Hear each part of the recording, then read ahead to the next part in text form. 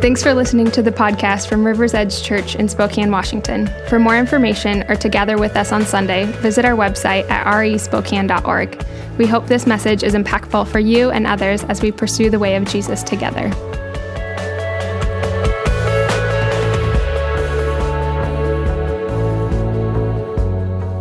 Good morning, everyone. Great to be with you this morning. We are continuing in our series through the book of Genesis. So if you have a Bible or a Bible app, why don't you go ahead and turn with me in your Bibles to Genesis 1, verse 27, and we'll pick up there in a moment.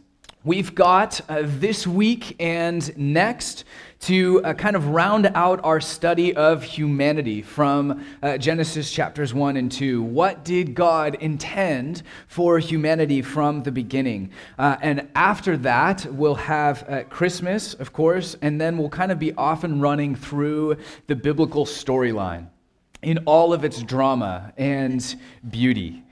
We pick up this morning, though, in verse 27 with the creation of human beings. Here's what it says. This is chapter 1, verse 27. So God created mankind in his own image. In the image of God, he created them, male and female, he created them. God blessed them and said to them, "Be fruitful and increase in number, fill the earth and subdue it." I'll ask you to join me in a quick prayer. Jesus, thank you for the words of Scripture that you inspired Moses to write, and thank you that after thousands of years we still have them in our hand, and they speak of something true and beautiful and deep and rich about humanity and the human purpose. And we come to you, Jesus, this morning, in a sense, as scattered and broken people who curiously have to kind of relearn their purpose, relearn what it is you intended for humanity from the beginning. And so to that end, we pray, Holy Spirit, that you would fill this place, that you would open up our hearts and minds to what it is you want to hear this morning, and that we would be reminded of your beauty and majesty and grace as we contemplate what it looks like to regain what's been lost. And we pray this in Jesus' name. Amen. The first thing that God does after creating humanity was to bless them. The very first things that are true of human beings is that they are made in the image of God and they are blessed. And after blessing them, God gives them this first command: be fruitful and increase in number, fill the earth. Make babies. Make more of yourselves to fill this temple-like garden and increase its borders until it spreads and one day covers the entire earth. And of all the ways that babies could be made, God decided to make it really fun. But before we get there, I want to point out two questions that are often raised by the text. First, is the command to be fruitful and multiply a universal command for all human beings? And second, is multiplication the only biblical reason for sex? We will take each in turn. First, this command given to Adam and Eve, is it a universal command for all people for all time? Are all of us called to this? And the short answer, in my opinion, is no. As the scriptures open, Adam and Eve are in a very unique spot. As far as I can tell, they are the only human beings in existence, and God has given them a massive task of taking care of working and filling the entire earth. Hence, part of the early call of humanity was to multiply and fill the earth. And so you see God give this command to Adam and Eve, and then just a few chapters later, after the flood, God actually says something very similar to Noah. This is Genesis chapter 9. Then God blessed Noah and his sons, this is post-flood, saying to them, "Be fruitful and increase in number, and fill the earth." And he goes on to say, hey, rule over the animals. It's sort of this recapitulation almost of what we saw in Genesis. And so we see this theme operating early on, that humanity is to multiply and fill the earth. But the further you get into Scripture, the less relevant it becomes. At some point, people actually do spread out and fill the earth, and you end up with lots of image bearers on every livable continent. Fast forward a bit into the modern age, and we have a whopping 7.7 billion people and counting.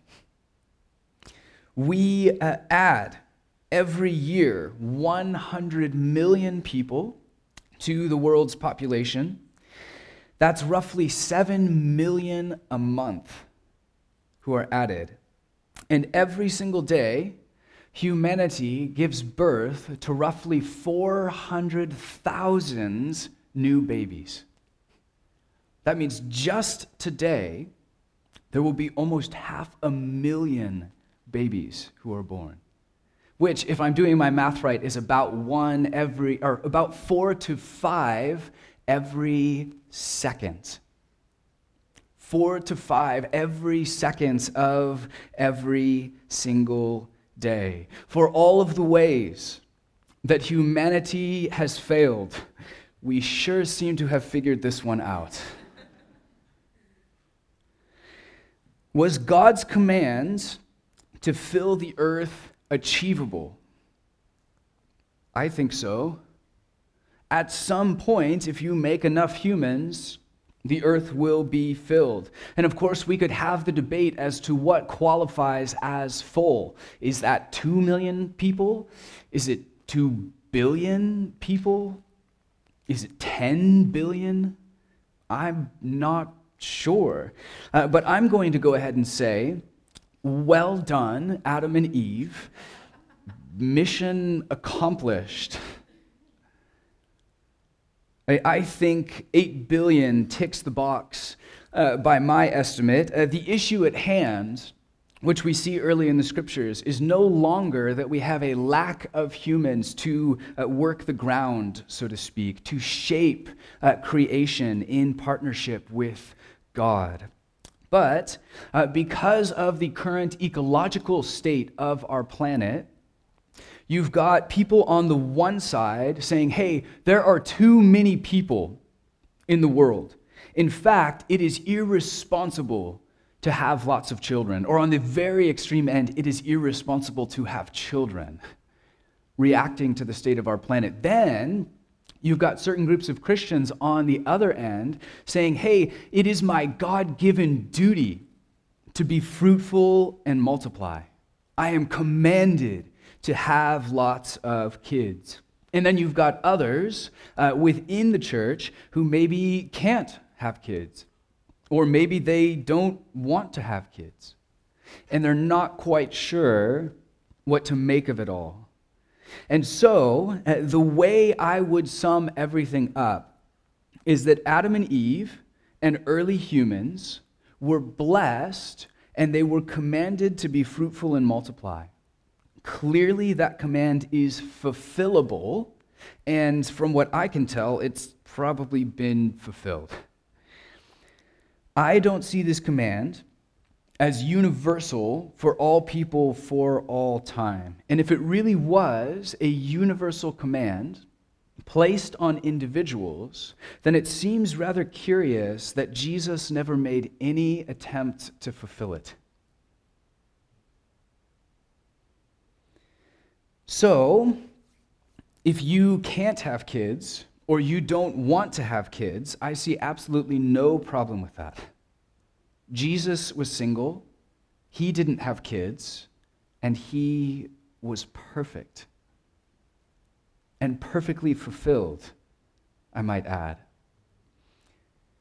And I'm guessing he got 8 hours of sleep every single night. So, don't feel any pressure from the biblical side to have children or to have lots of children. I don't think it's unbiblical to have children. My wife and I are expecting our third any day now.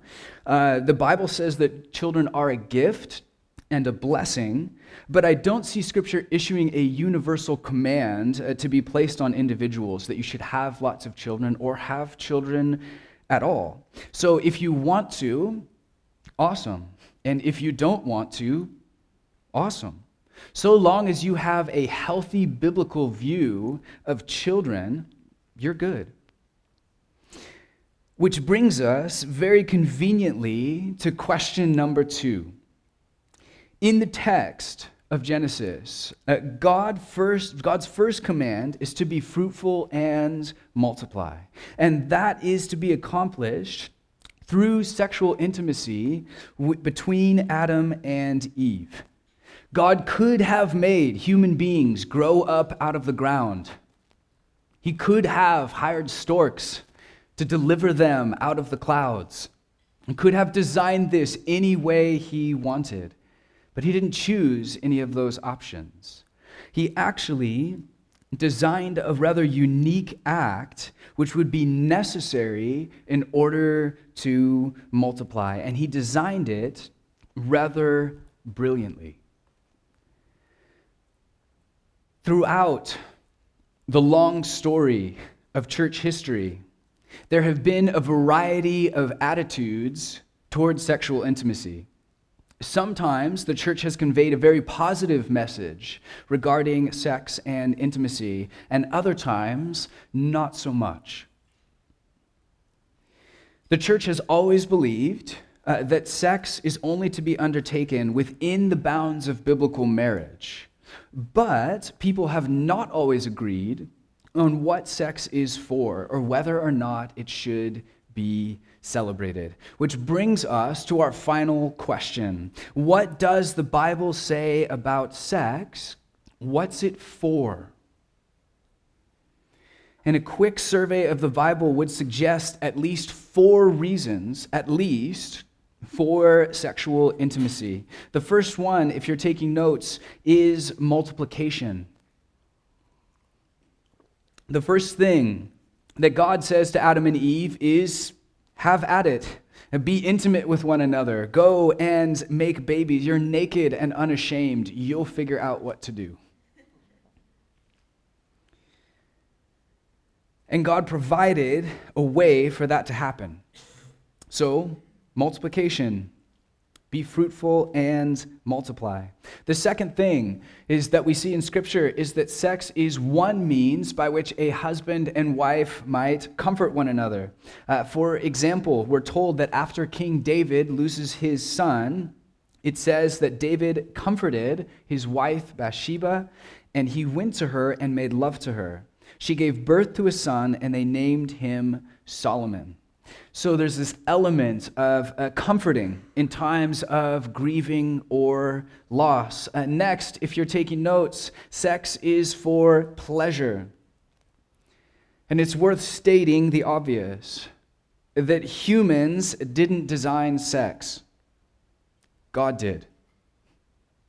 We didn't discover some mischievous activity that we weren't supposed to engage in. God designed it, and he designed it to be a pleasurable experience. We were sexual before we were sinful. And pleasure is a part of God's design. And if you don't believe me, or you're convinced that the Bible is somehow down on sex, I'd invite you to read Song of Solomon.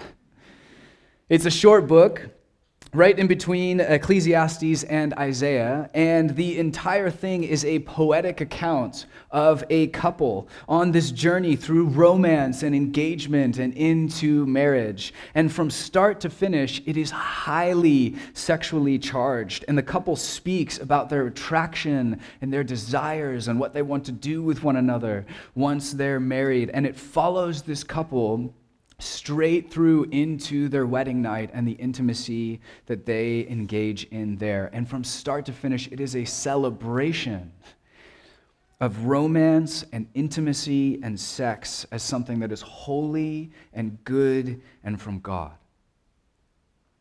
And I would quote it, but it's actually pretty embarrassing to quote. I'll spare you today. So, God isn't down on sex. He designed it. He made it to be pleasurable. And not only that, but he made it to be powerful as well. Look down, if you would, to Genesis 2, verse 21. This is after Adam is created. We read this account. Verse 21. So the Lord God caused the man to fall into a deep sleep, and while he was sleeping, he took one of the man's ribs and then closed up the place with flesh. Then the Lord made a woman from the rib he had taken out of the man, and he brought her to the man. And the man said, "This is now bone of my bones and flesh of my flesh. She shall be called woman, for she was taken out of man." That is why, pay attention, that is why a man leaves his father and mother and is united to his wife, and they become one flesh. Adam and his wife were both naked, and they felt no shame. In marriage, a man and woman leave their father and mother, ideally. They leave their family of origin, which in the ancient world was a huge deal. Your family was everything. What on earth could compel me to leave my family of origin? Well, God has provided a way. Family was everything, but God's intent is that humans would not stay in their family of origin, but rather they would be drawn to start brand new families as a husband and wife, in which they are bonded together in the deepest levels. So much so that the text says that the two become one flesh.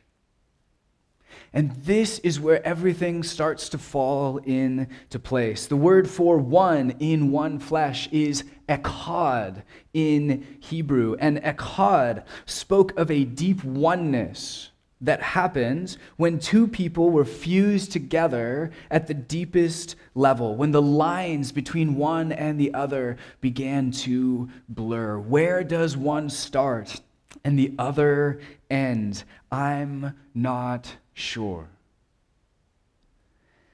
Echad is also used to describe the Trinity, or the deep oneness of God in three persons. God is Father, He is Spirit, He is Son, but He is one. God is Echad.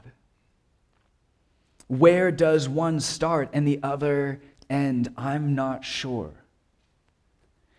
It's a beautiful mystery. They are three persons with one essence. And thus, God is a community of persons endlessly loving one another. And out of this community of eternal love, God creates. And He creates image bearers who are then to join Him in this community of love, with Him and with one another. How fitting then that a husband and wife are called to join with one another on the deepest levels, to become echad in all of the ways that they can. And sex and intimacy is actually an important part of that process. Sex is powerful, and it is designed to make the two into one.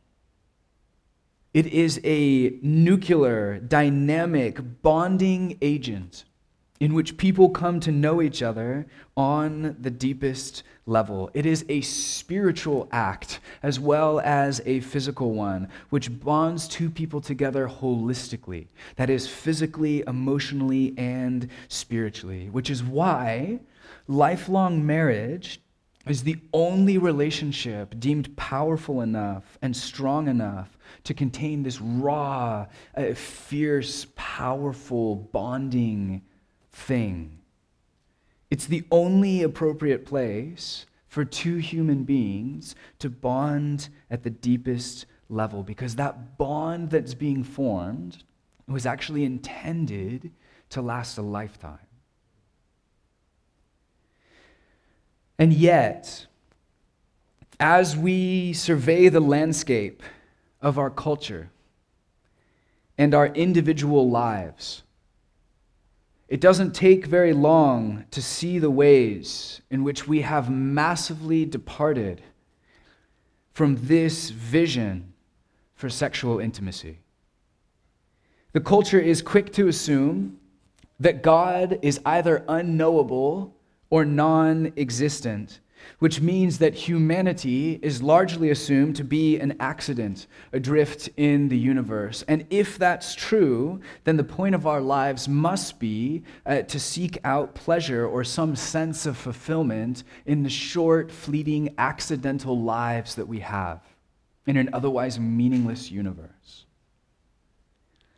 And if you run sexual intimacy through that lens, it is no surprise that you get a sexual ethic that is almost completely inverted from the biblical one.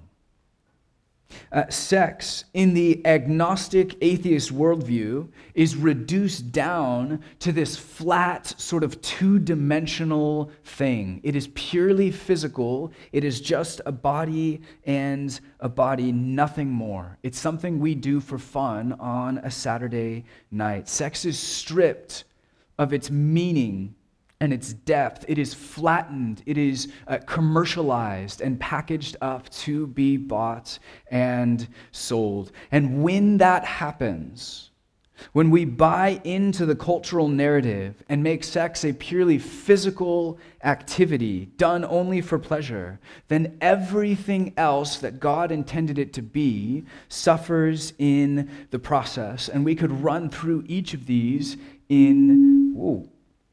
I'll face this way. We could run through each of these in turn. When sex is done purely for fun and outside of marriage, then at some point or another, it accidentally creates new life. And the cultural way, the cultural norm of dealing with that new life is abortion. And as Americans, we have them performed in their millions. Every year, a great sacrifice is made on the altar of sex. When it comes to comfort and pleasure, the culture actually promises that sex will be those things. But curiously, the more we sleep around, the less comforted we feel, and in the long run, the less pleasure we will experience. The culture says, hey, more people equals more pleasure, but experience shows the opposite. In fact, studies show that those with the least sexual satisfaction are young, unmarried people who sleep with multiple partners. And that's the American dream.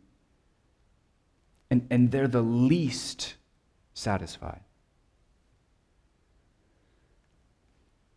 It takes increasing input in that dream, it takes more and more along the way, and yet you feel less and less as you go. It turns out that the more you sleep around, the less comforted you feel and the less pleasure you experience. For those who have taken economics, you get diminishing marginal return.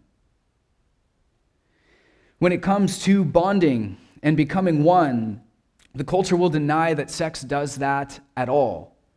But whether you deny that reality or embrace it, the truth still remains. Sex is a bonding act. And when your partner leaves, whether it's the next morning or the next month or the next year, there is a ripping that occurs. And so within the cultural dream, what you get is a bonding and ripping and bonding and ripping until you find yourself scattered across a landscape of people. Sex actually becomes, over time, an empty gesture that hollows you out and leaves us less fulfilled than when we started. And the effect on conscience and soul along the way is catastrophic. In the end, if you go that route, you will either feel hurt or numb. And in either case, you will feel hollow. It seems that we've taken a good gift from God and we've turned it into a god. And now we come to worship it as an idol. And we see the devastating effects of this. The culture promises that as we come to worship sex as a god, that we will be fulfilled, that we will be free. It says, go, experience, chase down this freedom. And yet as we do, we find ourselves curiously tied up in bondage.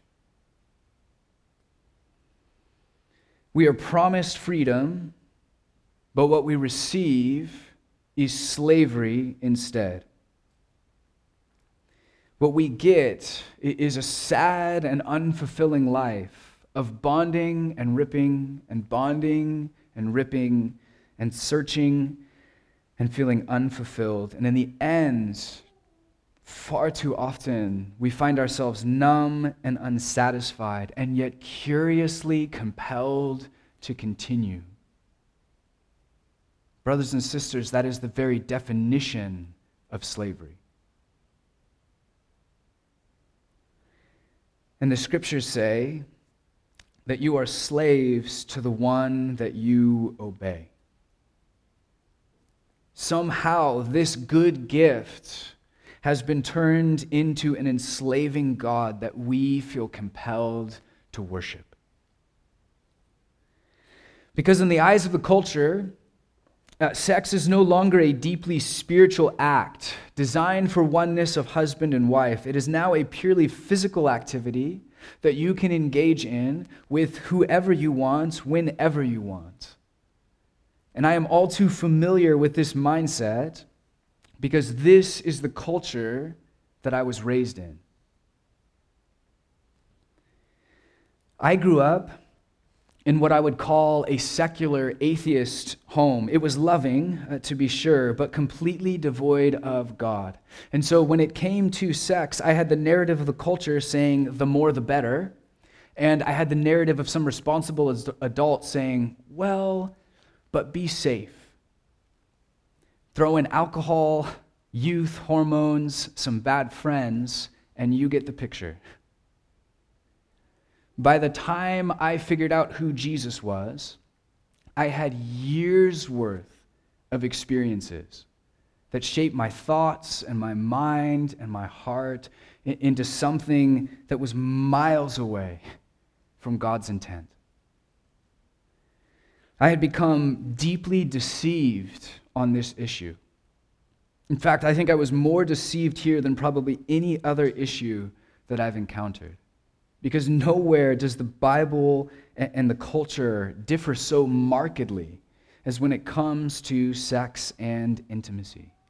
And I know full well the effects of the culture's version of sexuality on your body and mind and soul, because I have experienced far too much of it firsthand. And my guess is that many of you have as well. I mean, how often do we talk about sex and intimacy on a Sunday?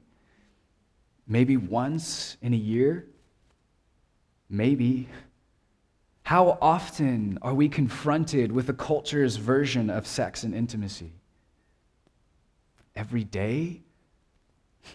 Every hour sometimes? I mean, we are inundated with the cultural narrative. And you throw in deception and a lack of guidance and the overwhelming weight of temptation and a couple friends who are running the wrong way. And the result is that few of us will make it to marriage as virgins, myself included. And I'm guessing that all of us have seen and done things that we've come to regret. This is the air that we breathe. We are soaked in this stuff. We have almost been universally exposed to pornography, many of us at a very young age. Many of us have engaged in sex with people that we shouldn't have. Too many of us have had abortions or encouraged someone else to have one. Too many of us are part of the devastating numbers and statistics on sexual assault, sexual abuse, and taking advantage of others. I mean, if you add up in this room the addiction, the abuse, the scars, the history, the experiences, we are a hot mess, are we not? And oftentimes, the garden feels like it's about 1,000,000 miles away. If Adam and Eve were naked and unashamed, then the mantra of our modern day culture is that we are naked and ashamed. Or worse yet, naked and numb.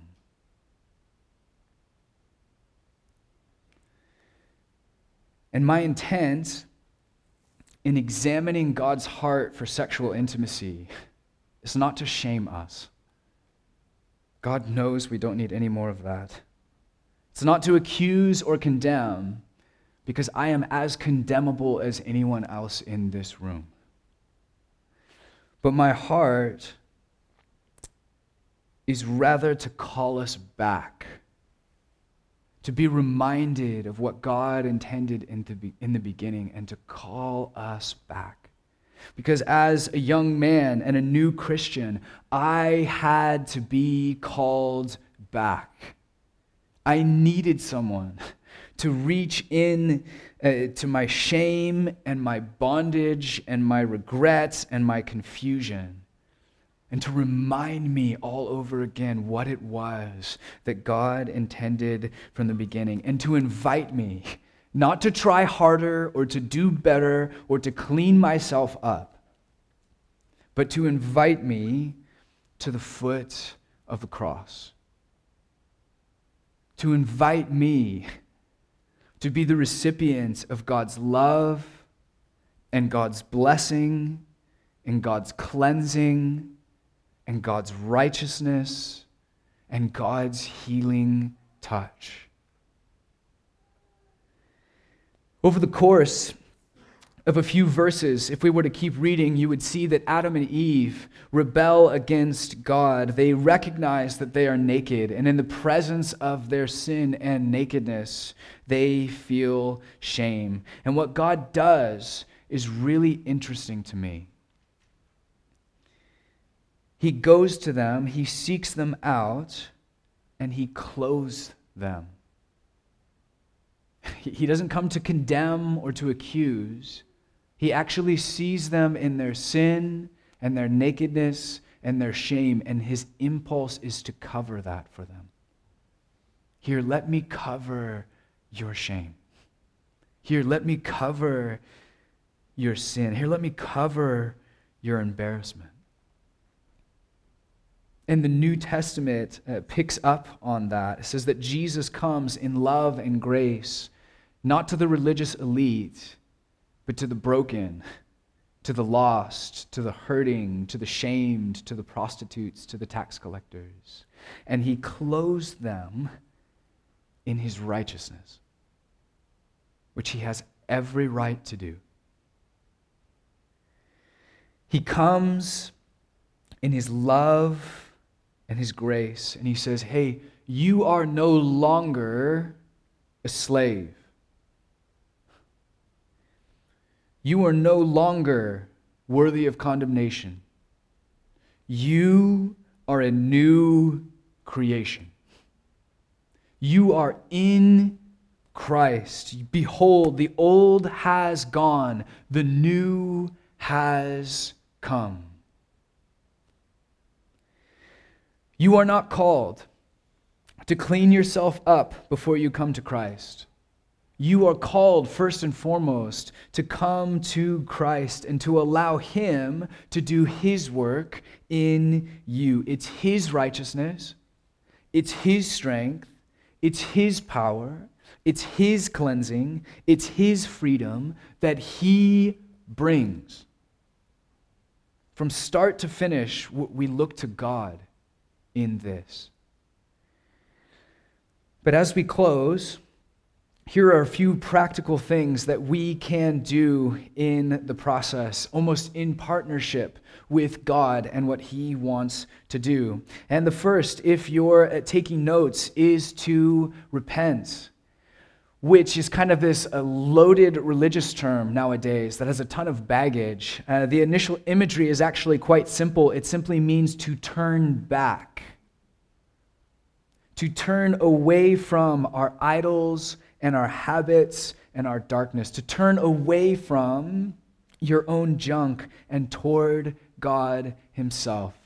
We renounce the old as a means of embracing the new.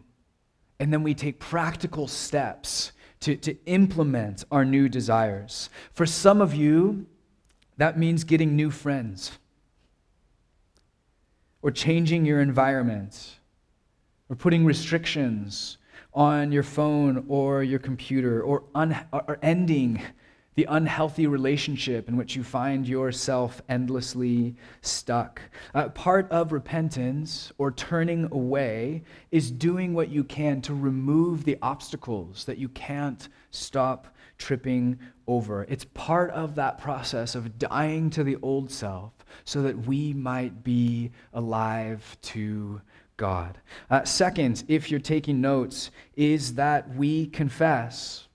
We say out loud what it is that we're up against. Sexual sin entraps us, all of us, and it thrives in the dark. In the dark, it feels unbeatable, insurmountable, but when you bring it into the light, it is exposed for the thing that it is. It loses its power over you. And so we are committed, rather than sitting in darkness and in fear and thinking, this thing has conquered me, we commit to the simple process of dragging it into the light, of bringing it before Christ and community and speaking it out loud. And you will be amazed at what happens when you take this thing, which some of you have been carrying for years, and in the simplest way you know how, you speak it out loud. Hey, here's what I've done. Here's what I'm in. Here's what I'm up against. Here's what I can't shake. Here's what's been done to me. And God is faithful right then and there to begin the process of breaking the power of that thing, of breaking the ties and the bonds that hold you back. Finally, we embrace new creation. So we turn from the old in repentance. We speak out loud the thing that we are up against. You can do that to the prayer team, with your missional community, with a friend that you trust. I really don't care who it is, as long as you trust them and you're bringing it before God and someone else. But this is the final step, and in some ways, it can end up being the most important. And this is that after we've done those things, we turn from the old, we speak it out loud, but then we embrace new creation. We embrace the reality that in Christ, God has made you into a new creation. The scriptures say that God has brought us from death to life. That our old self was actually nailed to the cross with Jesus. It was crucified, and then it was buried. When you come to Christ, the old you, in those old patterns that we inherited from the world, that old you is not told to clean yourself up or to do better or to try harder. No, the old you is put to death, buried, gone. And just as the old you was joined with Christ in his crucifixion and burial, the new you in Christ is actually tied up in his resurrection. Jesus now says that you are the first fruits of that future kingdom of God. You are a new creation. And so when we face temptation, whether it's online or in person, when you are confronted and inundated with the culture's version of sexuality, the best path forward is to simply acknowledge that you are a new creation. You take those thoughts captive. You see that temptation for what it is. And you say, more or less, hey, this doesn't make sense because this isn't who I am. I have a new identity now. I'm part of God's family and God's kingdom, and therefore all this other junk that made perfect sense before, it just doesn't make sense anymore. I've been bought with the blood of Christ. I am something different now, and I know where true life is found. Stand firm in that truth, and God will lead you into a greater victory than you ever thought possible. The scriptures say, resist the devil and he will flee from you, and that God will not allow you to be tempted beyond what you can bear. And so we look to God, we rest in God, and we stand firm in the truth that in Christ you are a new creation. Would you stand with me? As we end, I want to read a passage of Scripture over us as we head into communion. And I want this to just be a reminder of who we are and what God has done for us. And just as an invitation, if you have yet to give your life to Jesus, if you have yet to really die to the old and embrace who Christ is, that's the invitation. If we stay in our old self and we don't come to him, we can have all the idealistic thoughts in the world, but it's just not going to be reality. What we need is to actually die to the old self and come alive to the new. And God is central in bringing that about. This is Ephesians chapter 2. It says, as for you, you were dead in your transgressions and sins, not suffering, you were dead, in which you used to live when you followed the ways of this world and the ruler of the kingdom of the air, the spirit who is now at work in those who are disobedient. You were dead, and all of us were following the wrong voice. All of us lived among them at one time, gratifying the cravings of our flesh and following its desires and thoughts. All of us lived there. No one in this room has a right to judge. Like the rest, we were by nature deserving of wrath, but because of his great love for us, God, who is rich in mercy, made us alive with Christ, even when we were dead in transgressions. It is by grace you have been saved. It's not up to you. It's not about your moral record. It's not about the life you've lived up to this moment. It's about God and his mercy. And God raised us up with Christ from a place of shame to a place of honor, and seated us with him in the heavenly realms in Christ Jesus, in order that in the coming ages he might show the incomparable riches of his grace, expressed in his kindness to us in Christ Jesus. In Jesus, you are a new creation. You have been brought out of slavery and death and into a life of freedom from bondage. And you never have to go back to that old way of living. You're a new creation now. You are free. And in Jesus, the things that have held power over us are losing their power altogether. Let's pray.